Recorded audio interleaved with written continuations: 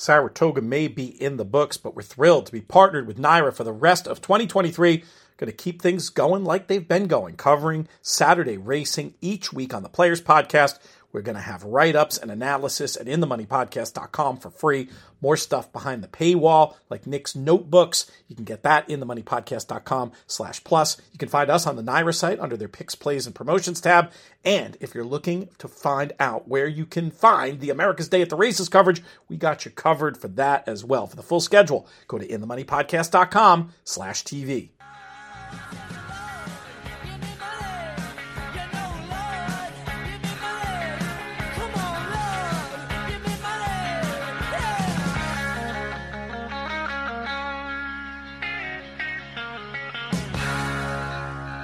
Hello and welcome to the In the Money Players Podcast. This is our show for Tuesday, September 16th, coming out of Pennsylvania Derby weekend. I'm your host, Peter Thomas Fornatow, back with you in the space I'm going to call Gallery 55 from now on. This is, I used to say the Brooklyn Salon when I was sitting upstairs from the bunker. The bunker's under a little bit of a renovation today, but I have this cool sign hanging up here that says Gallery 55 on it from many, many moons ago in a previous incarnation of this building when it wasn't a New York City co-op, but was in fact an art gallery. So that's what we're going to go with.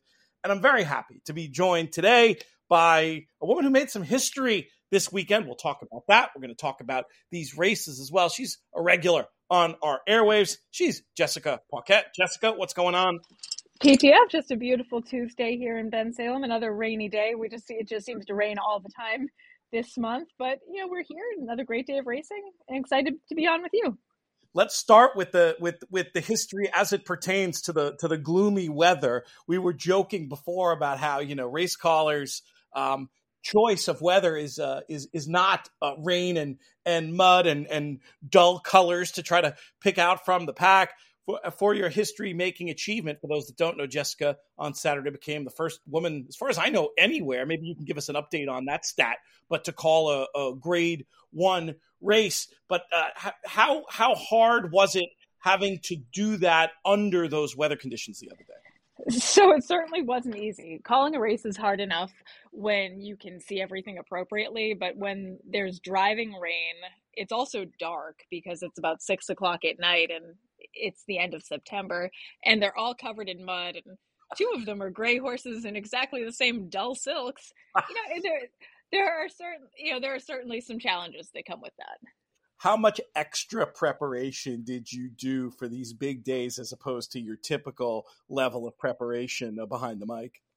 Honestly, it's the same. I think if you go into a day like this doing anything different, you're really setting yourself up to be thrown off. I prepare pretty heavily and pretty solidly for every day of racing. So it was the same. I mean, just with a little bit extra anxiety as a treat. Well, you handled it with aplomb. We'll talk more about you and your historic achievement a little bit later on in this segment. But I just want to start with the races themselves, and we'll begin with the Cotillion, won by Ceiling Crusher in wire-to-wire fashion, a 93, very solid Beyer speed figure. What did you think of this effort in general? I thought she ran a terrific race. She was very game. It was a really smart ride by Edwin Maldonado, just kind of capitalizing on his filly's natural cruising speed. Pretty mischievous. I mean, I think she probably loses the battle and wins the war. She ran a terrific race, all things considering. I do think the track was a little bit, favorable to speed on a day like that, where the track is very sealed. There's continuous rain. It is going to play, I think, in the favor of a front runner, but take nothing away from Ceiling Crusher's performance. She was tremendous. I think that sounds about right to me. It did seem like speed was a little bit more of an advantage than usual. Is that a typical thing with those type of weather conditions at Parx, where it just makes it a little bit harder for those horses to run through the kickback, or is it more of a surface thing, do you think, in terms of how it appeared to favor speed? How would you describe how it played on Saturday as opposed to how it typically plays on a day-to-day basis? I think that's typically how a track's going to play when it takes a ton of water and gets sealed kind of as tightly as it can be to save the track. So, when you are just getting pummeled with weather, this is a track that I do think plays typically a little bit deep and a little bit heavy. So sealing it does certainly quicken it up a little bit. Pretty Mischievous has a pretty great looking resume at this point in the year, just looking at raw accomplishments. And it'll be interesting to see if these two end up in a rematch for a race. I don't know. The Distaff certainly comes to mind as one potential place where they might turn up. Any other thoughts on any other runners in this field, or where we might see them a little bit later on in the year? I wouldn't count out a Cult. I thought she really ran a dynamite race on a track that really probably didn't suit her. She came from pretty far out of it and was really storming down the center of the track. Very strong effort from her. And she's one who seems to be just developing and improving at exactly the right time. It'll be interesting to see. I think that there is that opportunity for some of these runners to cut back filly and mare sprint or to stretch out till the Distaff. Will be covering, of course, Breeders' Cup Distaff and all the Breeders' Cup races in full. And really, the coverage kicks into high gear this week. Those are the kind of questions we'll be looking at between now and the first weekend in November. Let's talk about the race that gives the day its name, the Pennsylvania Derby. Saudi Crown, once again, a front-running victory. It was interesting. I wasn't so sure of the form of the Jim Dandy based on the Forte run back in the Travers, but Saudi Crown did some stuff for the form here. Very impressive, winning with a 105 Beyer speed figure. This was racehorse time. Ends up winning just a half over Dreamlike. How do you separate these runners going forward?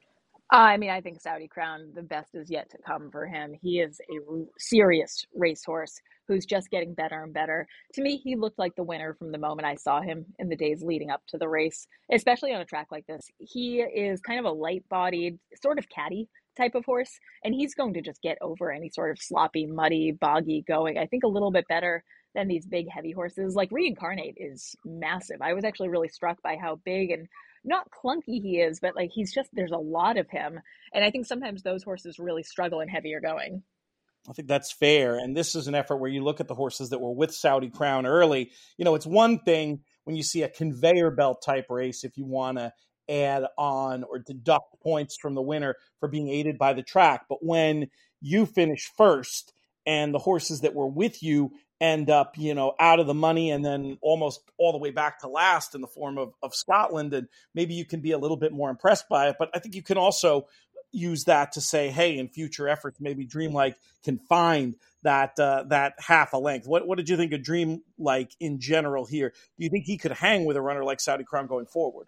I think he could wind up having his day at some point for sure. He's one that certainly impressed me in a way I wasn't expecting. And he closed. It was a smart ride. He almost got there. It was a really thrilling finish.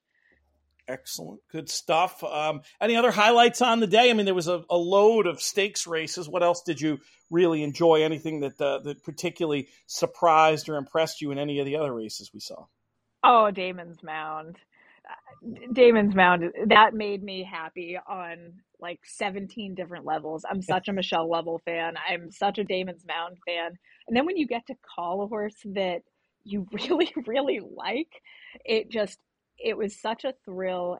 And I have to kind of take the approach. I mean, I do gamble. I don't gamble on races I'm calling. Right. Because for me, you don't want to have any actual rooting Distracting. interest. So, yeah. So, but then sometimes these horses come up that you're really a fan of, and it's almost the same thing. So I had to like really like mentally separate that he was even in the race. So he's in the lead, in the back of my brain is going, yes, this is amazing. And I'm like, no, maybe it was a really kind of weird balance to toe the line. And I'm sure one thing, and I know some people like it and some people don't, I smile a lot when I'm calling. This is fun. This is a fun job. This is great. And I know you can hear it. And I think you could definitely hear it when Damon's Mound had the lead. Oh, it's only appropriate. It's only appropriate on these big days, especially when we get these great stories. What surprised you the most? What were you not expecting that you maybe felt behind the mic? Maybe you already answered that with the last answer, but I'm just curious to probe a little bit more on that. It was a good exercise for me on Saturday. This was, the first truly big day. And on the big days, you do have added distractions. You have lots of well-wishers and visitors and friends coming up to the booth, and that's great. And for me, it was kind of figuring out how to balance that and then be like, okay, now get the hell out of my booth. I need to focus. And because you want to be gracious and take time for everyone, especially when they're coming, to wish you well and to see you. That you want to make time for everybody, but then you also have to kind of like advocate for yourself a little bit and be like, now go away. Yes, yes, I've seen that before. Many race caller friends, and I feel bad. It'll almost seem like they feel bad when they tell you, come back, come back after the race, come back in 10 minutes. But it's like, don't feel bad at all. Like, we're intruding on we. I think everybody knows when they go see a race caller, whether it's through a charity thing that they happen to donate, or you're lucky enough like us to be in the business and know some of these people. It's a privilege to be there in that position, to wish you well, and nobody's going to feel bad when it's time to start studying the colors or go over the pronunciations or whatever it is you have to do in those last minutes. You are somebody who I know has close friendships with a number of race callers. Was there a particular piece of advice you were given ahead of this historic day that particularly resonated with you? I mean, someone told me to really take a moment and enjoy it and not get too caught up in kind of the nerves and the atmosphere and all of it. And that's always a good reminder, I think, in everything we're doing in life, to take a moment and just appreciate how cool this is. We all started as fans. And for those of us that have the huge opportunity to get to work in this industry, take a moment and step back and go, wow, this is spectacular. Now I'm sure you feel that anytime it's a big day of racing, but did the historical impact of what you were doing play into that? I mean, did you appreciate the fact that you were making history as this was going on? The real story is the horses. The horses are the star of the show. Me getting to have like a tiny footnote in the history books for the sport that we've devoted our life to is a tremendous honor. But I was just trying not to think too much about that until it was over. I mean, just show up and call the races and rise to the occasion. And then after the cotillion, then I had a brief moment of, oh my goodness, that was wild. Holy cow. Like, because you can never take that away. Now that that's done, that's mine. And it's just a huge honor. So a frequent guest on these airwaves as well, usually in the form of interrupting us at various points, but sometimes invited, my 10-year-old daughter, Perrin. This is the first year she started to show a little bit of a deeper interest in racing, other than a place where she gets as many free hot dogs as she wants. And I know, you talk about being a footnote in history, but the groundbreaking aspect is real. It was really cool for me. She started pedigrees are her thing now. She'll look through the race and try to figure out which horse is most closely related to Secretariat. That's a little game that we like to play. She's loving to, read articles online about history and watching old racing films and all this stuff. And, look, racing, we all know, there's a lot of ups and there's a lot of downs. I'm not saying I want my daughter necessarily to work in racing, but when she thinks opportunities available to her and I can play her, she was, we were I was watching live. She had to watch it on a replay, but when she can watch the replay and hear a woman's voice calling the race, especially with her history, multi-generational history of somebody who, whose family does things in audio, you can almost see the light bulb go off in her head. I mean, it means so much to me. And I think it means something potentially to a generation of women who might end up getting involved in horse racing, whether it's behind the mic or another capacity. And one of the reasons I wanted to have you here today, my words, not yours, but was to allow you to take a victory lap for, enabling that to happen. Well, sharing something like that with me just means the world, and those moments and being able to have that impact and to show this next generation of young girls that they have a seat at the table at any part of the sport that they want, that, their dreams can never be too big. That makes every arrow, every challenge, every bit of this worth it. And it's not easy. None of this has been easy. You get riddled with self-doubt and, feel bad and get frustrated throughout the process. But it is all worth it because I got where I got because other women took similar arrows in different areas of the sport for us. So I feel like it's, your duty to leave the sport a little bit better than it was when you found it, if you can.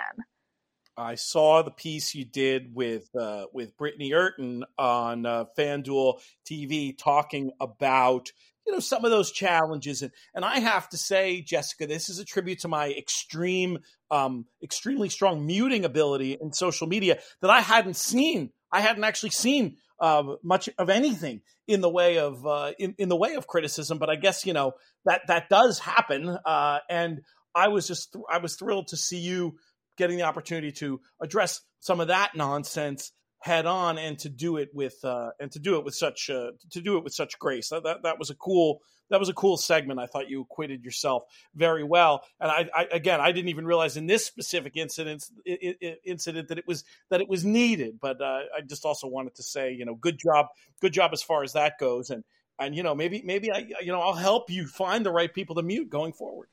I think so. And the mute button's one thing, but I think it also, I'm blessed to have a little bit of a platform, and it's not lost on me that there are some younger girls that are looking to me and watching how I react to these things.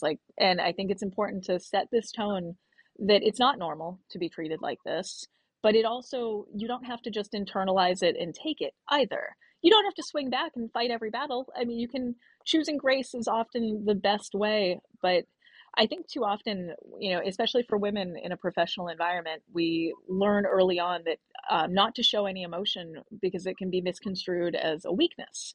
And I think admitting that we are sensitive and we are human and we do have feelings, and there's a human behind your iPhone or whatever you're, tweeting on from your mom's basement, that there is someone who, who's reading those things, and those do hurt when they are kind of constant and incessant. So I think it's important to show that there's not, stoicism and weakness are not exclusive.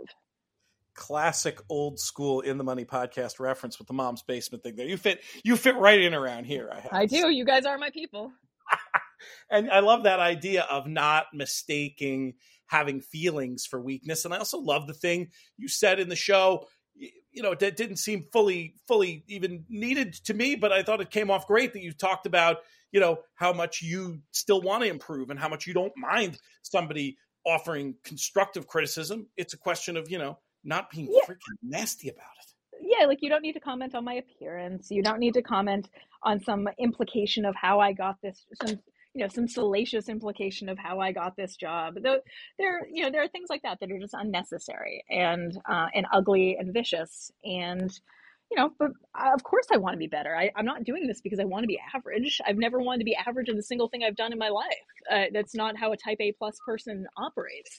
And but I also understand that doesn't come in a month or even a year. This is, I'm playing the long game here. I love it. What are your, do you have a further, I'm sure going into this job, one of the things you must have thought about is this past weekend. How much beyond this weekend have you thought? I mean, do you have other specific goals? Or are you in more of a, let's take it all in and evaluate going forward? But when you mentioned that whole type A plus thing, I have a sneaking suspicion maybe you do have an idea in the back of your head. I mean, I might, but let's enjoy the view from this mountain first before we start looking for the next one. I love it. I only asked that because you mentioned that type A plus thing.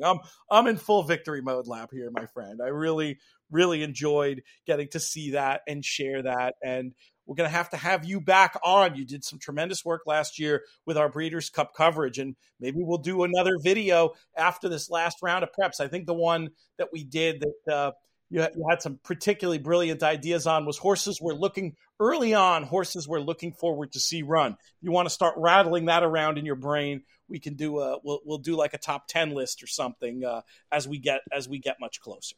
Anything for you. Great stuff, Jessica. Really enjoyed that. Really enjoyed chatting with you as ever. Any chance you'll be in Tucson this year? You bet I will. I'm actually moderating a panel on essentially crisis comms in the industry. That should be an interesting one. Oh my God. All right. Well, I've got to, we got to get, that has the potential to shake some stuff up. I'm going to be there. Tucson conference is great for those that don't know. University of Arizona. It is open to the public. Amazing. You mean it's the 3-day industry bacchanal where we then attend a couple of panels? That's basically it. It's all about the networking, but it's all about the panels. They've done such a great job. No, they do a tremendous job. Yeah, and seeing so many young folks who are excited about working in the sport and passionate about the industry, I always leave feeling good about the future. Yes. Well, I'm going to be there. We'll have a big In the Money representation out there, and thrilled that you're getting to be on the panel. I dug up video at some point of the panel we did with Marshall, and I have to say, with distance, I doesn't feel as self-aggrandizing to say, I think we did a really good job. I think we did a great job. folks can dig for that, and you can sign up. I'll give all the specifics of where to buy tickets, etc., coming up. But we encourage people to go out there and join us, and especially if you're thinking about getting involved in the industry, it's a must attend, and it's at a typically pretty good time of the year, unless you're trying to get over to the Hong Kong international races, which I'm going to have to let pass this year, but we'll get there one day. I'll just be going back to Parx. A little bit easier commute, Tucson to Parx. Check out Jessica on the mic at Parx. Hopefully we're going to be doing a lot more with them as well. We'll be talking soon, my friend. Thank you, PTF. In this next segment, we're going to take a look at our Adelphi Performance of the Week, brought to you by Adelphi Racing Club. As many of you know, very happy not just to read ads for Adelphi, but I'm also a member of the team, and I've absolutely loved it. When we had the opportunity to do another deal with Adelphi for the upcoming season, I wanted to make sure that I stayed involved on the ownership side. Not only is it great to be able to share content about my experiences, but I just love it. I think this is a great approach to horse ownership. I've learned so much from a handicapping point of view and met so many great people.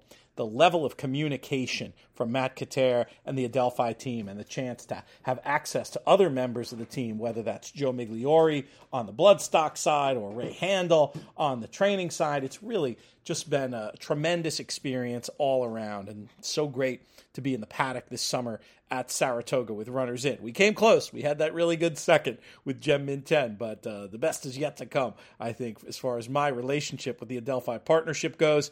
And for this week's Adelphi Performance of the Week, we are going to look down to Parx. And we're going to talk about Next, who was such an impressive winner of the Greenwood Cup, the Grade 3. I mean, this was expected. The horse was 1-5, but still, anytime you win by 25 lengths, I think that's worth commemorating with a Performance of the Week type effort. And this one came back really strong on the clock as well for this son of Not This Time, who covered the 1.5 in 2:33.28. Good for a 104 Beyer speed figure. Very impressive stuff from Next in that Greenwood Cup. And we'll definitely shout out the owner, Michael A. Foster, and William D. Cowens, the trainer, for that terrific effort from Next in the Greenwood Cup. That's this week's Adelphi Performance of the Week. Going to be hearing a lot more about Adelphi over the upcoming weeks and months. If you want to learn more on your own in the meantime, check out the website, adelphiracing.com. There's a ton of great info on there. And you also have a chance to reach out to Matt directly if you have questions. He's Matt at adelphiracing.com. Follow along on social media as well, on Insta at Adelphi_racing and on Twitter at Adelphi Club. This is, once again, just a terrific collaborative horse ownership experience that offers a fiscally sustainable approach to horse ownership. Adelphi Racing may well be the right fit for you. Learn more at adelphiracing.com. Next up on the show, we bring back our friend from Saratoga. I can't believe I was in Saratoga 5 days and didn't get to see this man's face, a testament to how busy we both are with our lives. But hopefully the next time we'll get to hang out in a proper old school fashion. He is the co-founder of the In the Money Media Network. Jonathan Kitchen, what's up, JK? How was your weekend? It was good. It was good. Yeah, we were laying low. Obviously, like we had the 8 weeks of the summer, then we had the Italy trip, and then I was in Austin, and then we got back here. We basically locked ourselves in the house. Last night was the first night we ate out this week. We went to Salibo last night for the first time in a long time, and then Joe Vanita found out she's like allergic to the nail stuff that she uses, which was causing her eyes to have this weird reaction. So we've just been locked in the house, put her in a big bubble until we got that all figured out. So we've just been laying low. Time for some new nail stuff, it sounds like. Oh yeah, we're making the switch up. We had a good time. We went over to Pitney Meadows. We did like the family run there on Saturday night. That was it got a little bit rained on late, but it was cool. Perrin was a trooper. She did the 2-mile walking route, and there were s'mores and pizza after. She was all there. She was all there for that. But it was nice being up in town, and it was nice getting that weather. Back in Brooklyn now, back to school, all those kind of vibes going on.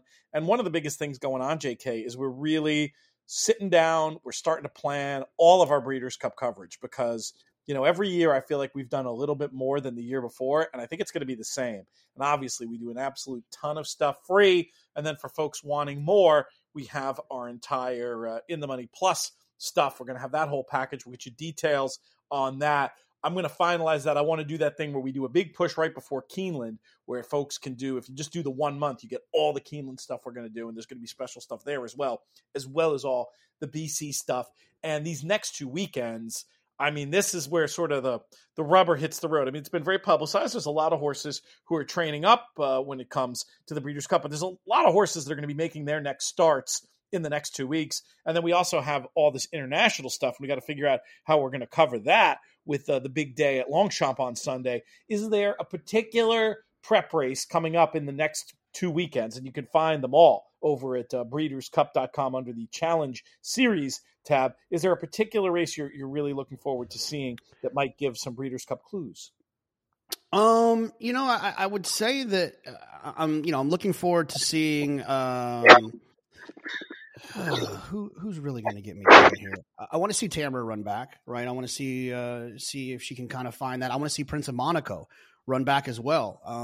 Ran a little bit slower last time than he did 2 starts back, but if he can kind of run back to that race 2 starts back, he's the type of singleable horse, I think, in the juvenile. So I guess it's those two. I want to see Tamara run back, and I want to see Prince of Monaco run back.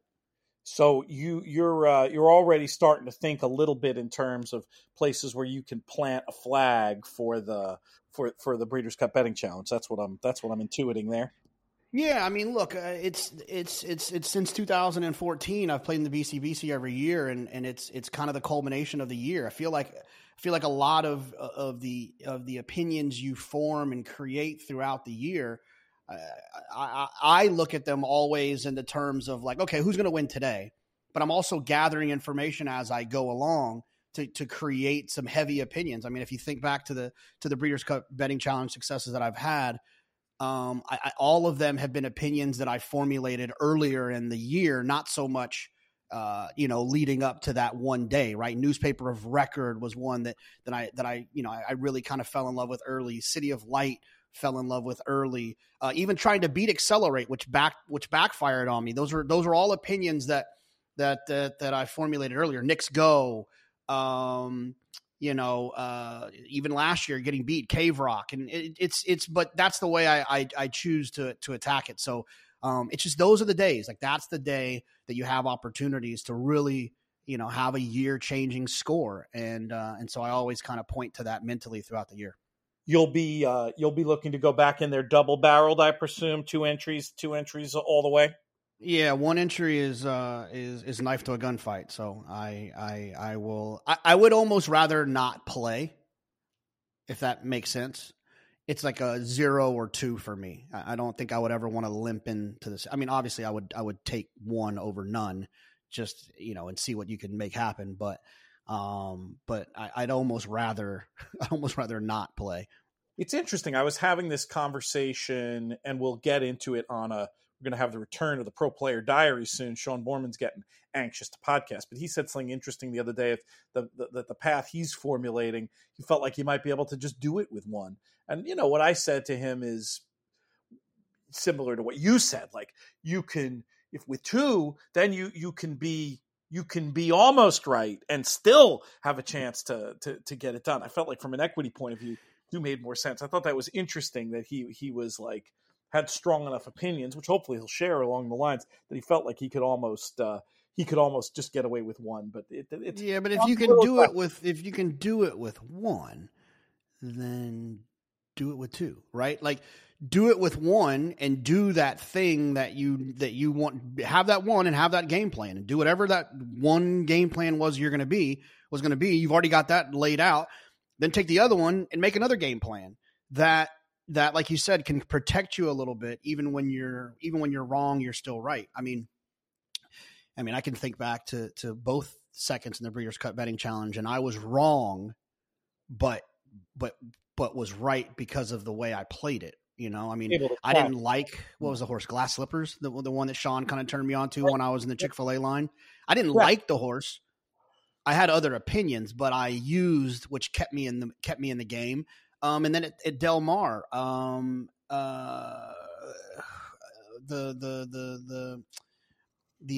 Eclipse horse that won Aloha West. Didn't like that horse, but used defensively and kept me in the game. So I think if you can have two, it gives you a lot more options. And maybe especially this year with there being these two races after the Classic. You know what I mean? Because I'm guessing, I don't know for sure, but whatever plan Sean is charting, I'm guessing probably ends in the Classic. So then there's still two races after. So all the more reason why I think it makes sense to try to go in there, double barreled. I do want to chat a little more about Breeders' Cup stuff. I got to get to this great question we had about the whole quickening versus grinding thing, lengthening, I guess you'd call it. But let's just to button up this part of the conversation. Chandelier Stakes, October 7th at Santa Anita. That's where Tamara is listed as only possible, not probable, in the Blood Horse. No, it's not Blood Horse. Excuse me. It's the HorseRacingNation.com stakes tracker. So we'll see if that we'll see how that goes. And then Prince of Monaco listed in a few places. Let me see if I can find what the next one is. Actually, interestingly, on this, not listed until the juvenile, which seems strange to me, right? Wouldn't you think they would want to prep with him? If he were to train up, is that something that you would could you see yourself landing on him in that spot? I'm a little worried about him, honestly. Well, I mean, here's the thing. Like, if there's a couple of people that if they want to train up, I'm going to trust them, right? If Todd decided to train up, trust him. Bob, trust him. Chad, trust him. Brad Cox, trust him. You know, if they want to train up, I don't necessarily have a problem with it. And so, yeah, I mean, the one thing about Prince of Monaco is, like I said, like he had that two back, that number was really fast. The last number was a little bit slow. So now I have to kind of guess a little bit, and I'd rather him run in the American Pharaoh and then prove one or the other. Then I know. But now I'll be guessing if he trains up. I mean, obviously you could see some A- works, that type of stuff, buzzy work type things that can lead you to believe that you're going to see the race from two back. But without a prep, you'll never know. It's just incredible, just going through these Challenge Series races, how many of them there are. This is going to be interesting. We'll figure out exactly how we're going to get it all covered. You'll be with me on Horse Player Happy Hour this weekend. That's one place I feel like we can dive into these. Maybe we'll even pull in an international guest, assuming we have PPs from Longchamp by then. If we have final decks, if not, we might do something special for those long shop races, because I think it just helps so much. I mean, I don't know. You don't do this as much as I do, so let me ask you your opinion. But I find when I handicap these big European preps going in, it really helps me solidify my opinions coming out and help me finalize what we're going to do with some of these European contenders for the Breeders' Cup. How much do you pay attention to these big international win-in-your-in preps beforehand? Not really. Not really. I'm the type of person where there's about 3 or 4 people that I listen to when it comes to the international horses, and I allow my opinions to be formulated based solely on that.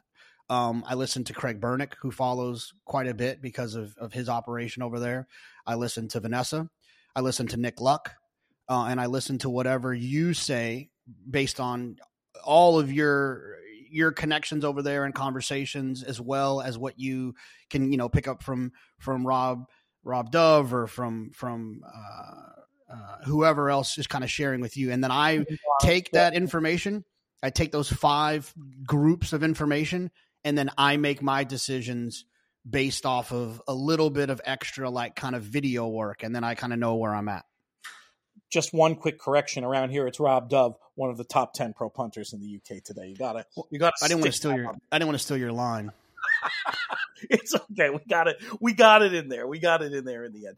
Let's do this question. Maybe we'll return to Breeders' Cup stuff if we have some time, but let's do this question about the different types of turf runners, the gallopers versus the quickeners. Now, you, more than most people I know, maybe more than anybody I know, look at these pace figures the internal pace figures when it comes to these turf horses. And I know you have a little equation that you do, can you see in the extra bit of work with turf figures that you do, can you like visually identify just in the numbers the difference between a quickener and a galloper? For me, it's something I do much more visually than with numbers, but boy, wouldn't it be cool to quantify it. Yeah, I mean, I think it's quantifiable, and it's something that I got from like Paul Matisse and Duke Matisse. And you can do it using time form. I mean, it's tricky, but you can do it using time form. But essentially what you do is you just look at the pace figures of the horse, and then you try to, you can find out whichever you feel the most comfortable with, but it's basically establish kind of a midpoint of the race. And I'm looking at a horse right now named Mo Fox Given, who's running at Churchill on Friday. That second, third pace figure is like 99. And then the final number is a 90, which to me, Paul and the guys would call that like a down line.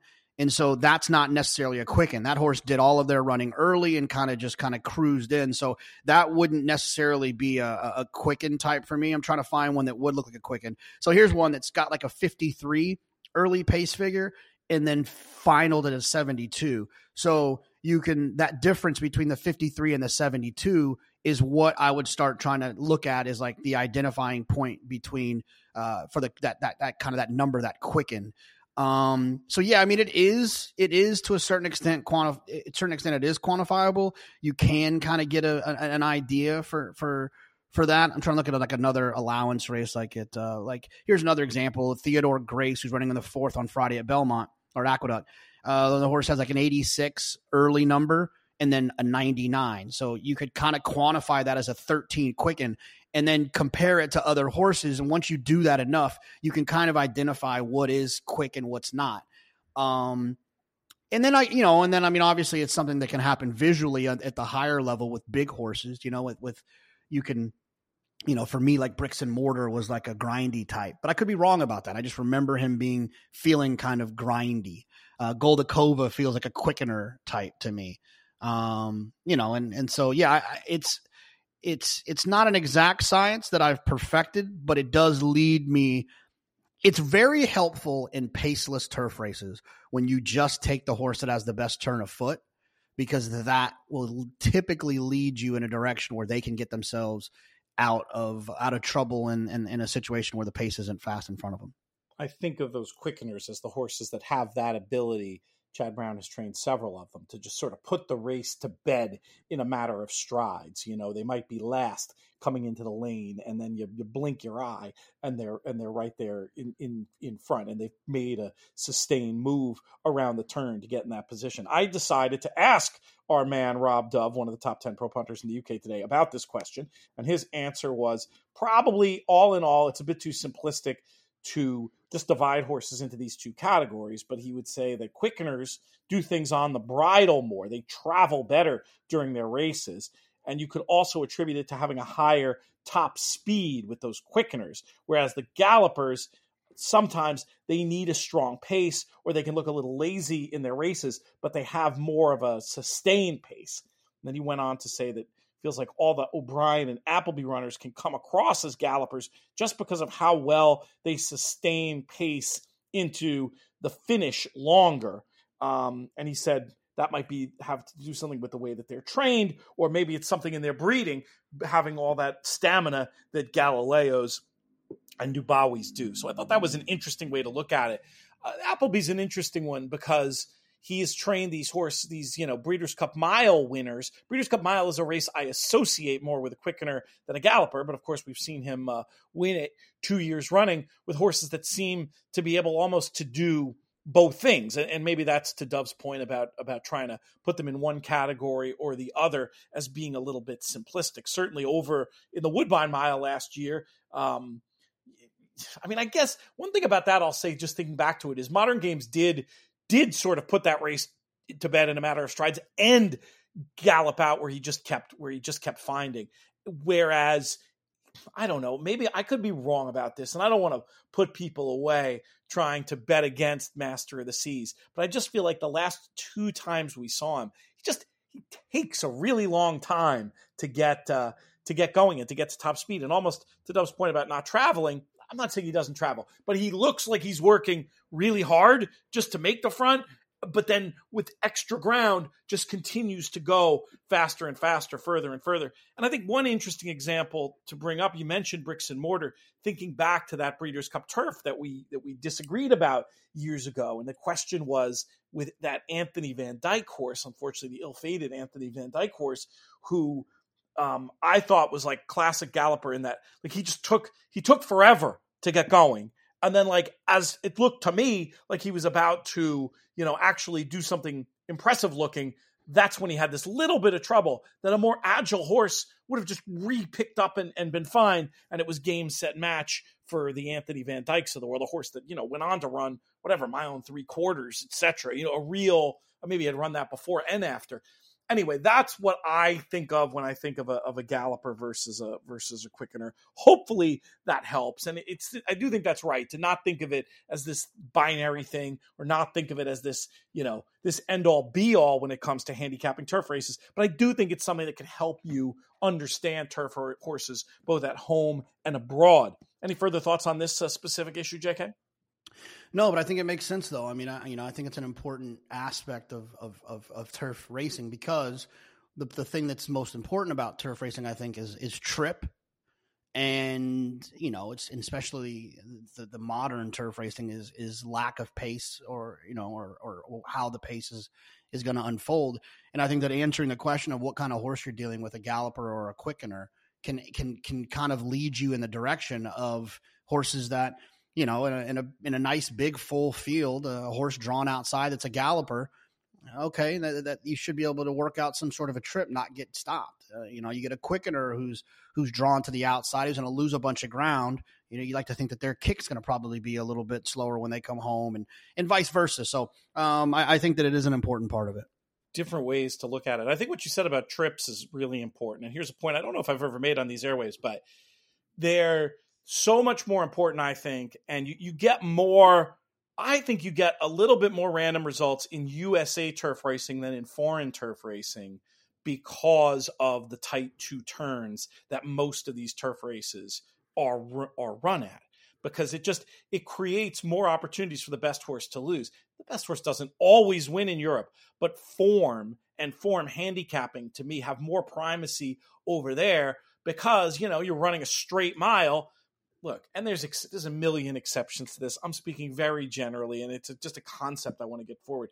There's fewer. You're going to have more bad trips around the tight two turns than you are in the straight mile because everybody's going to have a chance, theoretically, to find a run more easily in a lot of European turf racing. And you'll hear them, and the way they look at form is way different. It has more primacy than it does over here. Now, I still think when it comes to USA turf racing, looking at form, the idea of who beat who, obviously you have to take in under what circumstances, but the idea of who beat whom is underrated still, I would say, by the way that most people look at turf racing in the USA.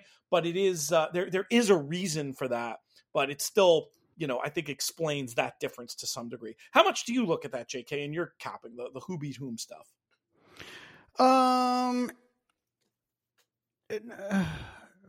Not too much. I'm not much of a class person in terms of who beat who. I'm more of a class person in terms of the figures, right? I think the figures can tell you the class. Now there is some things to it, right? Like did so-and-so look so-and-so? Did so-and-so look in Italian in the eye and run past her?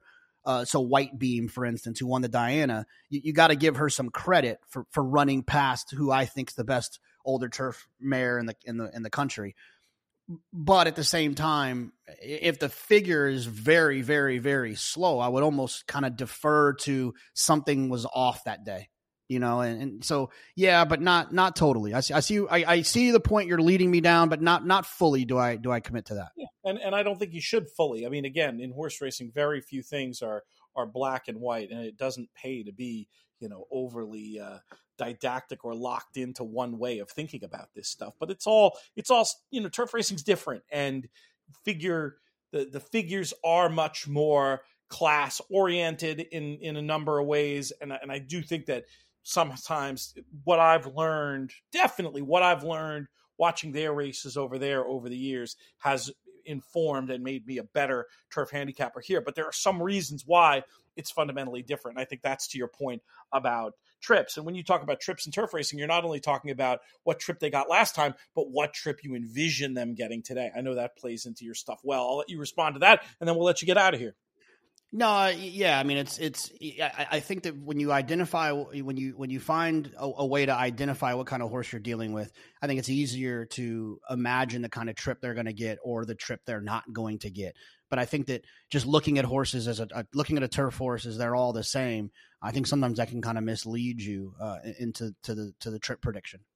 And sometimes with dirt racing, I think you can make more of a case of, and not always, but again, just generally, the trip they got last time might well be the trip they got this time. It can feel a little bit more jumbled up and random in turf racing. Is that fair to say? No, absolutely. Yeah, I mean that's what turf racing is. It's why some horse players like it, because of the randomness of it. The best horse doesn't always win. You can find bigger prices. I think that's right. But people like you and I who really want to try to be a bit more, for lack of a better word, deterministic about it, it can be frustrating. JK, you're going to be back with us on Thursday. Tune in, folks. Horse Player Happy Hour, 4 to 5. You can sign up for the game now. Sugar, I got to send in those races we're going to do. Should we go all Belmont? Is the weather going to be okay? Yeah, I haven't heard anything, but yeah, let's do all Belmont. And also, I checked in with Maddock's racing manager, and even he has heard both things about Prince of Monaco running in a prep or training up. So no decision made there yet. All right, we'll see how it all goes going forward. Join us live. Hit us up with your questions. If you can't be there live, you can do them. Email it through the contact page on inthemoneypodcast.com, or join us live. It's much more fun. We had a great conversation last week, and we'll do it again. JK, we'll be talking. All right, see you, Pete. We're thrilled to continue our partnership with Woodbine for this 2023 season. This weekend features 2 Canadian-bred stakes for 3-year-olds, one for fillies and another for open company. The Breeders' Stakes is the third leg of the Canadian Triple Crown and will feature 3-year-olds at 12 furlongs on the grass. Always an exciting race.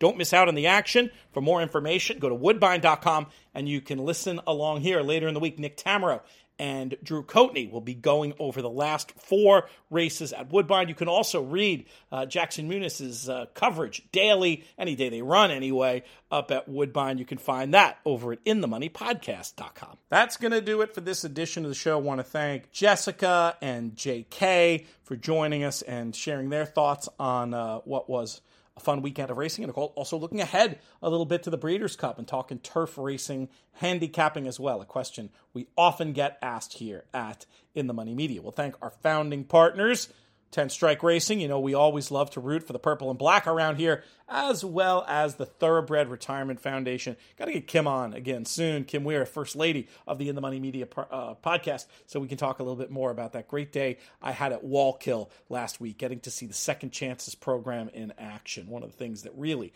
separates the TRF from other aftercare organizations, all of whom do very nice jobs, the accredited ones anyway.